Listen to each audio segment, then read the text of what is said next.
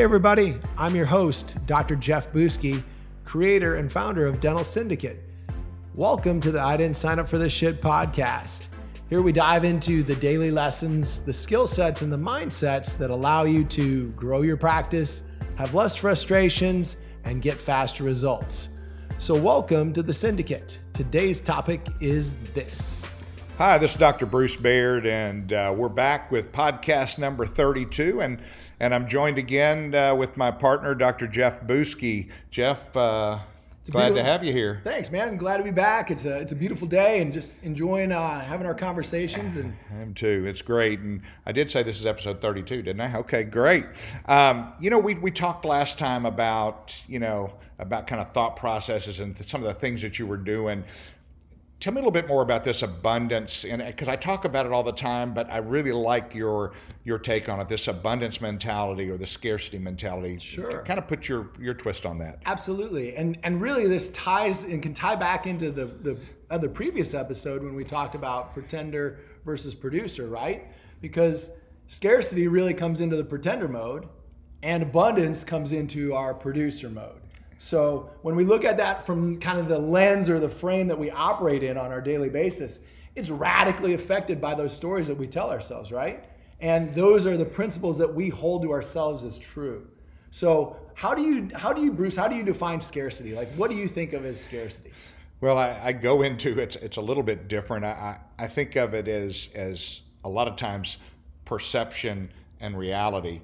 You know, a lot of people who are in a scarcity mentality have a perception that they're there, that they, I'm having trouble with my business, I'm having trouble with this, I'm having trouble with that. And so that actually frames their existence. They become, in that scarcity mentality. And so that's really where I look at it. It's I think everybody at heart wants to be abundant. And they want to share and they want to give to people in their church and all those things. But I think their perception of where they are sometimes is not true.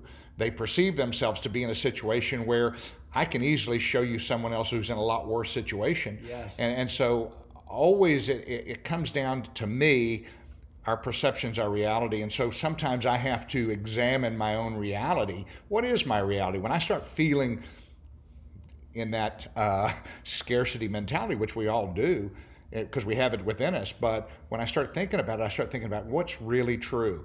Yes. Gosh, what's really true is I could be, I'm living the dream. So how can I do that? But there's so many people that are supposedly living the dream that are killing themselves, that are, we see it every day in the news, somebody who, they got it all, and yet they killed themselves. Their perception of where they were,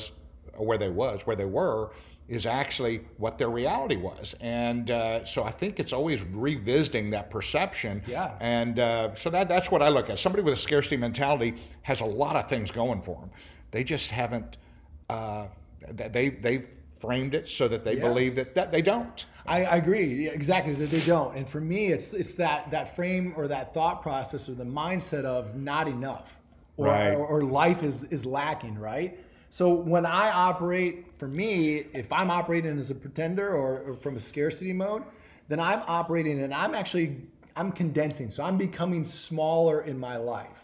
So when we talked about before, like me only seeing a small number of new patients before when I met you, right. I was totally in scarcity because I'm sitting there going, how the heck am I going to pay my bills? It was also reality. It was also reality. Yeah. And that was the perception. Yeah. It was my reality. It was reality. It was very right and very realistic to be living in scarcity at that point.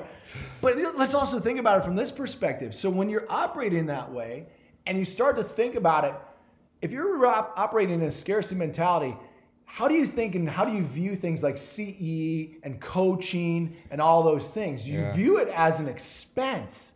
That's right. As opposed to being an investment in yourself and in your teams.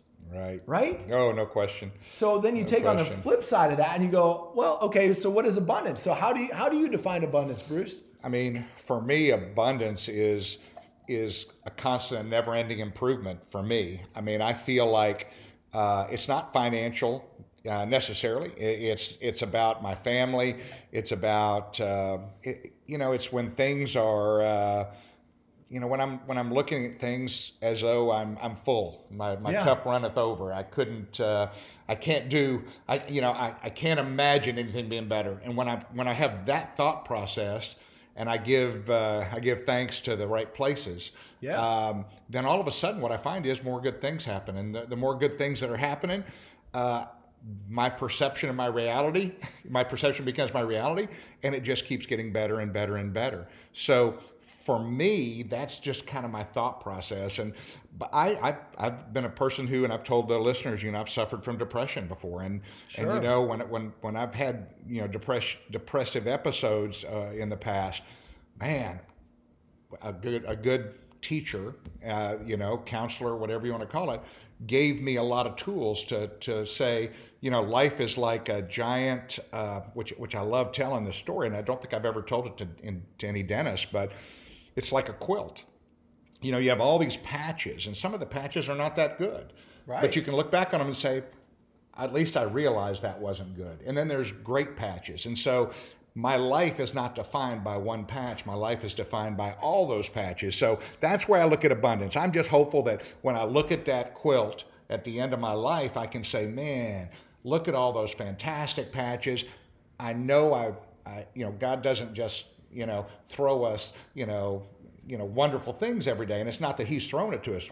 We go through life. We go through that valley, and when we're there, how did I deal with it? How did I get out of that? And so that's how I look at it. Well, and I think that's just an awesome way to look at it. I love the quilt, and the thoughts of it, because we'd be lying if we said that we did never live in scarcity. Right. Because it's a reality still for all of us. And at some point, no matter what we're doing, whether we're starting a new business or we're trucking along in our practice, or we're brand new in practice, as some of your listeners may be, all those things, that mentality comes about. But the abundance, where we're looking at it like there is enough, and how we've operated in our practice forever. Oh, yeah. So when you think of it that way, that allows us to really actually make moves that are bigger and that produce more. So for example, when you and I, we've never looked at it like, we've just said, okay, when this patient calls in, this one goes to Bruce, the next one goes to me. Yep. So if we're doing like big case dentistry, We are. we've never operated it from the point of like, well, he got too many more, Right, know? right. And that mindset has been like, that's been probably one of the most amazing things about our ability to practice together and just realize that there is more than enough. Yeah, And it there allows is. us to make those bigger moves where we can say, I am going to take and double down on my marketing. I'm going to take and double down on my ad spend. And now I'm going to blow this up. And we're going to have the opportunity to make those moves because we're making moves from a perspective of facts and reality, because we know our numbers. Metrics. We're not living in fiction or fantasy going, well, it felt like we did pretty good. Right. Right. And, We and let's track. go ahead and do that. We track it and we look at it, and then we make diagnostic, like a surgeon, we diagnostically execute it at that elite level to where now we know our marketing is hitting the target. Right. But when we're living in scarcity, we pull back on what? We pull back on our marketing. We pull back on the things that we know are going to get us to where we need to be. Right. Because we just have this uneasiness about us. You bet. It's frustrating as coach, and and I've had a lot of coaches. I've had a lot of mentors, and I've had a lot of coaches. The difference to me is a mentor is somebody who I look up to and I listen and read everything. A coach is somebody who has held me accountable for things, and they're different. Or who I pay. Yeah, or who I pay. Yeah, and which automatically makes me want to listen to them. And because otherwise I'm just fooling myself. And we've had people that have gone into coaching with Productive Dentist Academy that they go into coaching and they never intended to change. They just hired us to take care of their team. Well, truthfully, most of production problems in a dental practice have nothing to do with the team. It has to do with the doctor. Yes. And not most, I would say 99.99%. Right. So, but I love, I love where you're going. I mean, I love what you're talking about, and because it challenges all of us to do our very best. I use the term uncommon. Put forth uncommon effort, and you're going to be different than the others. And I'm not trying to take other dentist patients. I'm not trying to do anything. I read a deal today, and this is a little bit off topic, but it's been the first one was in Reader's Digest about how dentists rip you off. And now there've been a couple of new ones recently in the last months that talk about the dentist and they're ripping you off. To me, yeah, that's just what happens. You're going to have people out there that say that. It gives us that are taking fantastic care of our patients and that are conscious, it gives us a heads up. I mean, it means that we can make even a bigger difference when somebody walks in and you're just unbelievably, compassionate with them, and you listen to them and you're empathetic and all of these things, and we build it into our systems and we really care about it. All of a sudden, our patients don't even think about those articles. No. So let's think about this. Take what you just said, and you're talking about the importance of what? You're talking about the importance of people. Oh, absolutely. So now when we talk about the importance of people, that goes back to what we talked about before when we talk about principles. And those principles are what governs us, right? Mm-hmm. So when you think about one of those principles is things are assets or versus people are assets. Mm-hmm. And that also ties back into scarcity and abundance and pretender versus producer. So if I'm a pretender and I'm operating in pretender mode, operating in scarcity, then I look at things as assets. Now, CPAs have trained us to look at things like, hey, I've got my car paid off, I've got land paid off, or whatever it is. That's a check off in the asset column. So that's a thing, right? Right. And that's how we've just kind of been grown up looking at and right. looking at that column over there going, hey, that's an asset, right? You bet. The problem is now that we think the things are the assets and then the people are the resources to get the things. Yep. Do you see the dichotomy here of where this is, I do. is problematic? I do. And those people aren't just patients, they're also employees. They're also our team members. Absolutely. It's like, it's a lot of times, I mean, when we're not productive, when our productivity in our office goes down, the thing that I always focus on is, do I remember the names of my new patients I saw this week? Exactly. So it's about the people. It's not about the things we have. And if I don't remember their names and I don't remember our stories and the linking we did and all those things, then you know what? I'm pretending. I'm just going through the motions. And so I don't believe in slow months. I don't believe in slow years. What I believe is constantly evaluating where we're at in our business. And I will have to say, I've learned in the last 10 years to do that in my personal life. I was very poor at that. I have not yet quite got it to my physical being yet, although I'm down about 25 pounds. And you look great. And I'm working good, but I still want to get in better shape. I want to do these things, but I have to hold myself accountable for those. So, but you're exactly right. People versus things, and it's so true. So when people are the assets, right? And the resources and the tools become the things that serve the people. And that's something that we start to look at. So, if you don't invest like in your team and in yourself, then you start to play smaller. You start to pull back, right? So play small ball. That's it. And that's the thing. So, I've got one question, like just a challenging thought for your listeners here today. And that is, so I want to ask you, so where are you at currently in your life? Where are you treating people as the thing and are actually devaluing them? Could that be, you might consider your family, you might consider your team members, your employees, or you might even consider some of the patients that you treat of like, oh man, I got to go see this patient. When in reality, the people are providing the value. Oh, no question. To allow us to have the life that we want. Isn't that true? And I can remember, I would joke about that. I didn't even know my employees' names for at least 3 years, unless they were with me for that long. And I joke about it, and I even joked about it this last weekend in Chicago. I said, but you know what? I was so wrong. I know their kids' names. I know who they are. I know where they're from. I know everything about them now because it's important to me.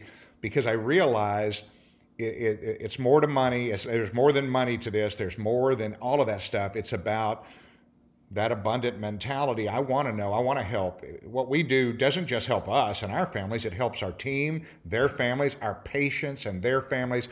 This goes through, and I know you're going to be starting up a new podcast here in a few weeks. And so I know you guys are going to enjoy it because Jeff has got just an unbelievable perspective on things that he has been on PhD mode for the last 4 years learning.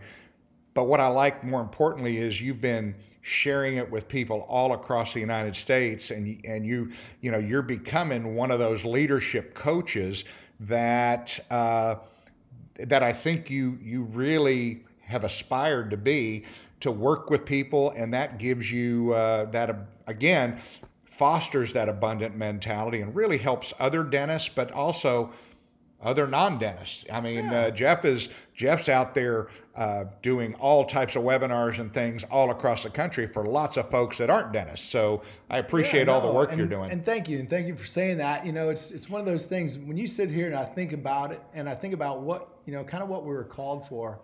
I think, and I'm sure you might agree with this. I'd like to get your thoughts on there, but I love to teach. And like when we have docs that come in and spend a day with us and over the shoulder and are hanging out, man, it's just like we're in our mode. In flow, right? Yeah, it's and perfect. It's like you get an opportunity to show them things, talk to them. We've got the best patients because they're like, oh yeah, the docs can come in, they could watch, their team members can come in and watch. Right. And it just creates such a fun atmosphere. And I mean, it's not like we're just going there doing buckle pits. I mean, we're in there doing some amazing cool things, yeah. Like reconstructing people, doing, implants, all kinds of amazing things.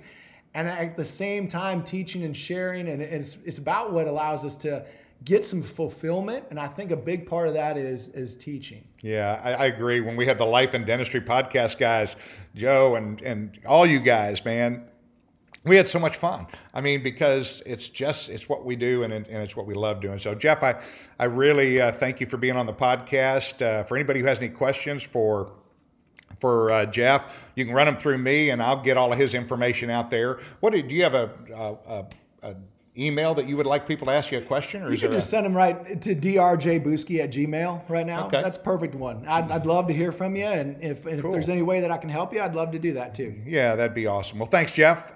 Thanks for having me. We knocked it out. Perfect. All right, buddy. Bye.